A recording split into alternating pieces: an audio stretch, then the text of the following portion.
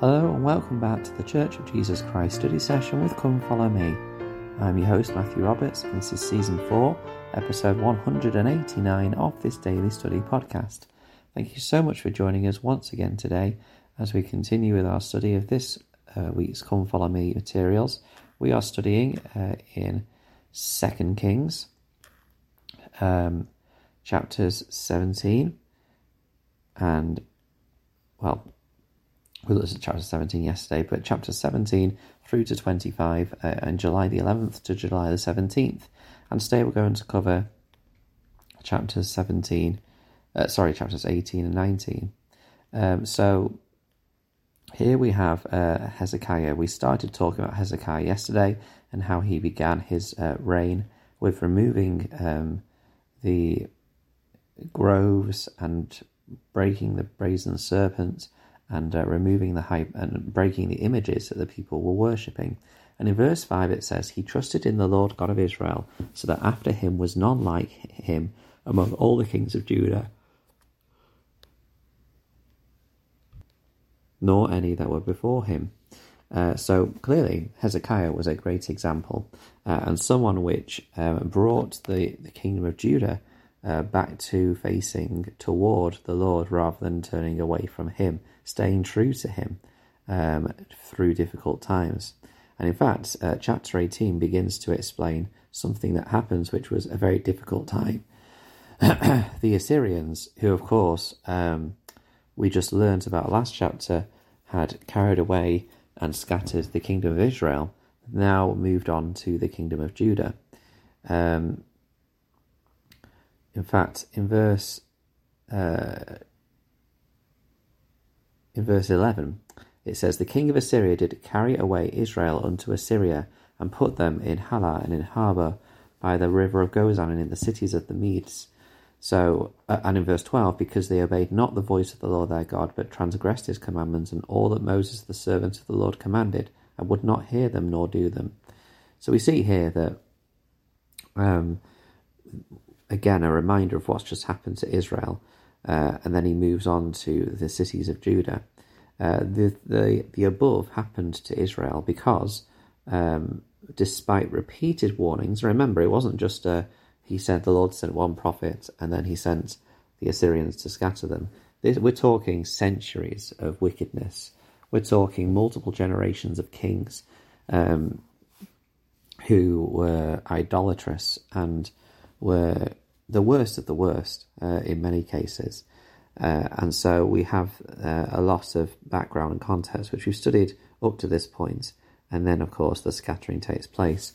But the cities of Judah are now starting to be attacked, and Hezekiah, who is following the voice of the Lord, is challenged, and his people are challenged as well. And the Assyrians send Tartan and Rabsaris and Rabshakeh from Lachish to King Hosea with a great host against Jerusalem. And they went up and came to Jerusalem, and when they came up, they came and stood by the conduit of the upper pool, which is in the highway of the fuller's field.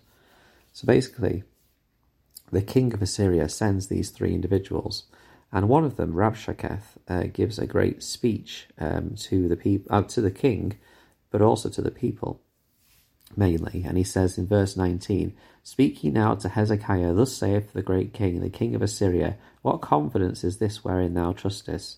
Thou sayest, but they are but vain words, I have counsel and strength for the war. Now on whom dost thou trust, that thou rebellest against me?" This is a fascinating speech that Rabshakeh gives. And basically the premise is that the king of Assyria wants to know where is Hezekiah getting his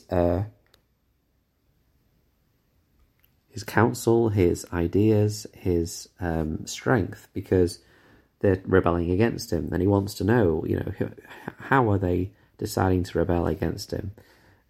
Because he is a great king, and he shall still conquer them.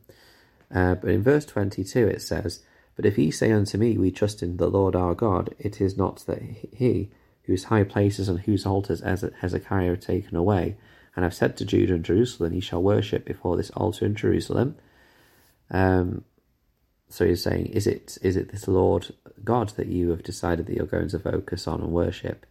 And then he makes a very fascinating argument about to the people.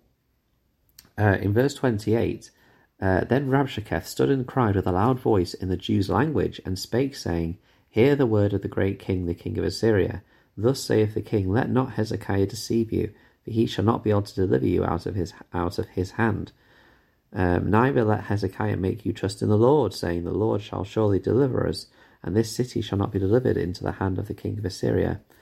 And then he says, verse 33 and 34 and 35, Have any of the gods of the nations delivered at all his land out of the hand of the king of Assyria? Where are the gods of Hamath and of Arpad? Where are the gods of Sepharvaim, Hena and Ivah? Have they delivered Samaria out of mine hand? Who are they among all the gods of the countries that have delivered their country out of mine hand, that the Lord should deliver Jerusalem out of mine hand? A really fascinating discussion because, of course, he is trying to play into the fears and doubts of the people. And also he's making the argument that the many nations that they have conquered and captured before, they had gods. They cried unto their gods for salvation out of the hands of the king of Assyria, and they were not saved, and they have now been carried away captive. So why is the Lord God any different of Jerusalem, or the Lord that they speak of? Why should that be any different than the gods that came before? The people don't respond because they've been told not to by Hezekiah. And what happens then is Hezekiah, straight away, when he's faced with this challenge, he first covers himself in sackcloth, and in verse 1 of 2 Kings 19, he goes to the house of the Lord. So straight away, two things there. Covering in sackcloth, generally in the Old Testament, is an indication of a period of reflection and mourning to God. And also he goes to the house of the Lord. And he also sends to Isaiah and asks for his guidance. Now, obviously, this is the Isaiah which we are familiar with, and I think it's worth at this point making something very clear with the chronology of the Old Testament. 2 Kings is coming towards the end of the chronology of the Old Testament. In fact, the book that is the last chronologically in the Old Testament is Esther.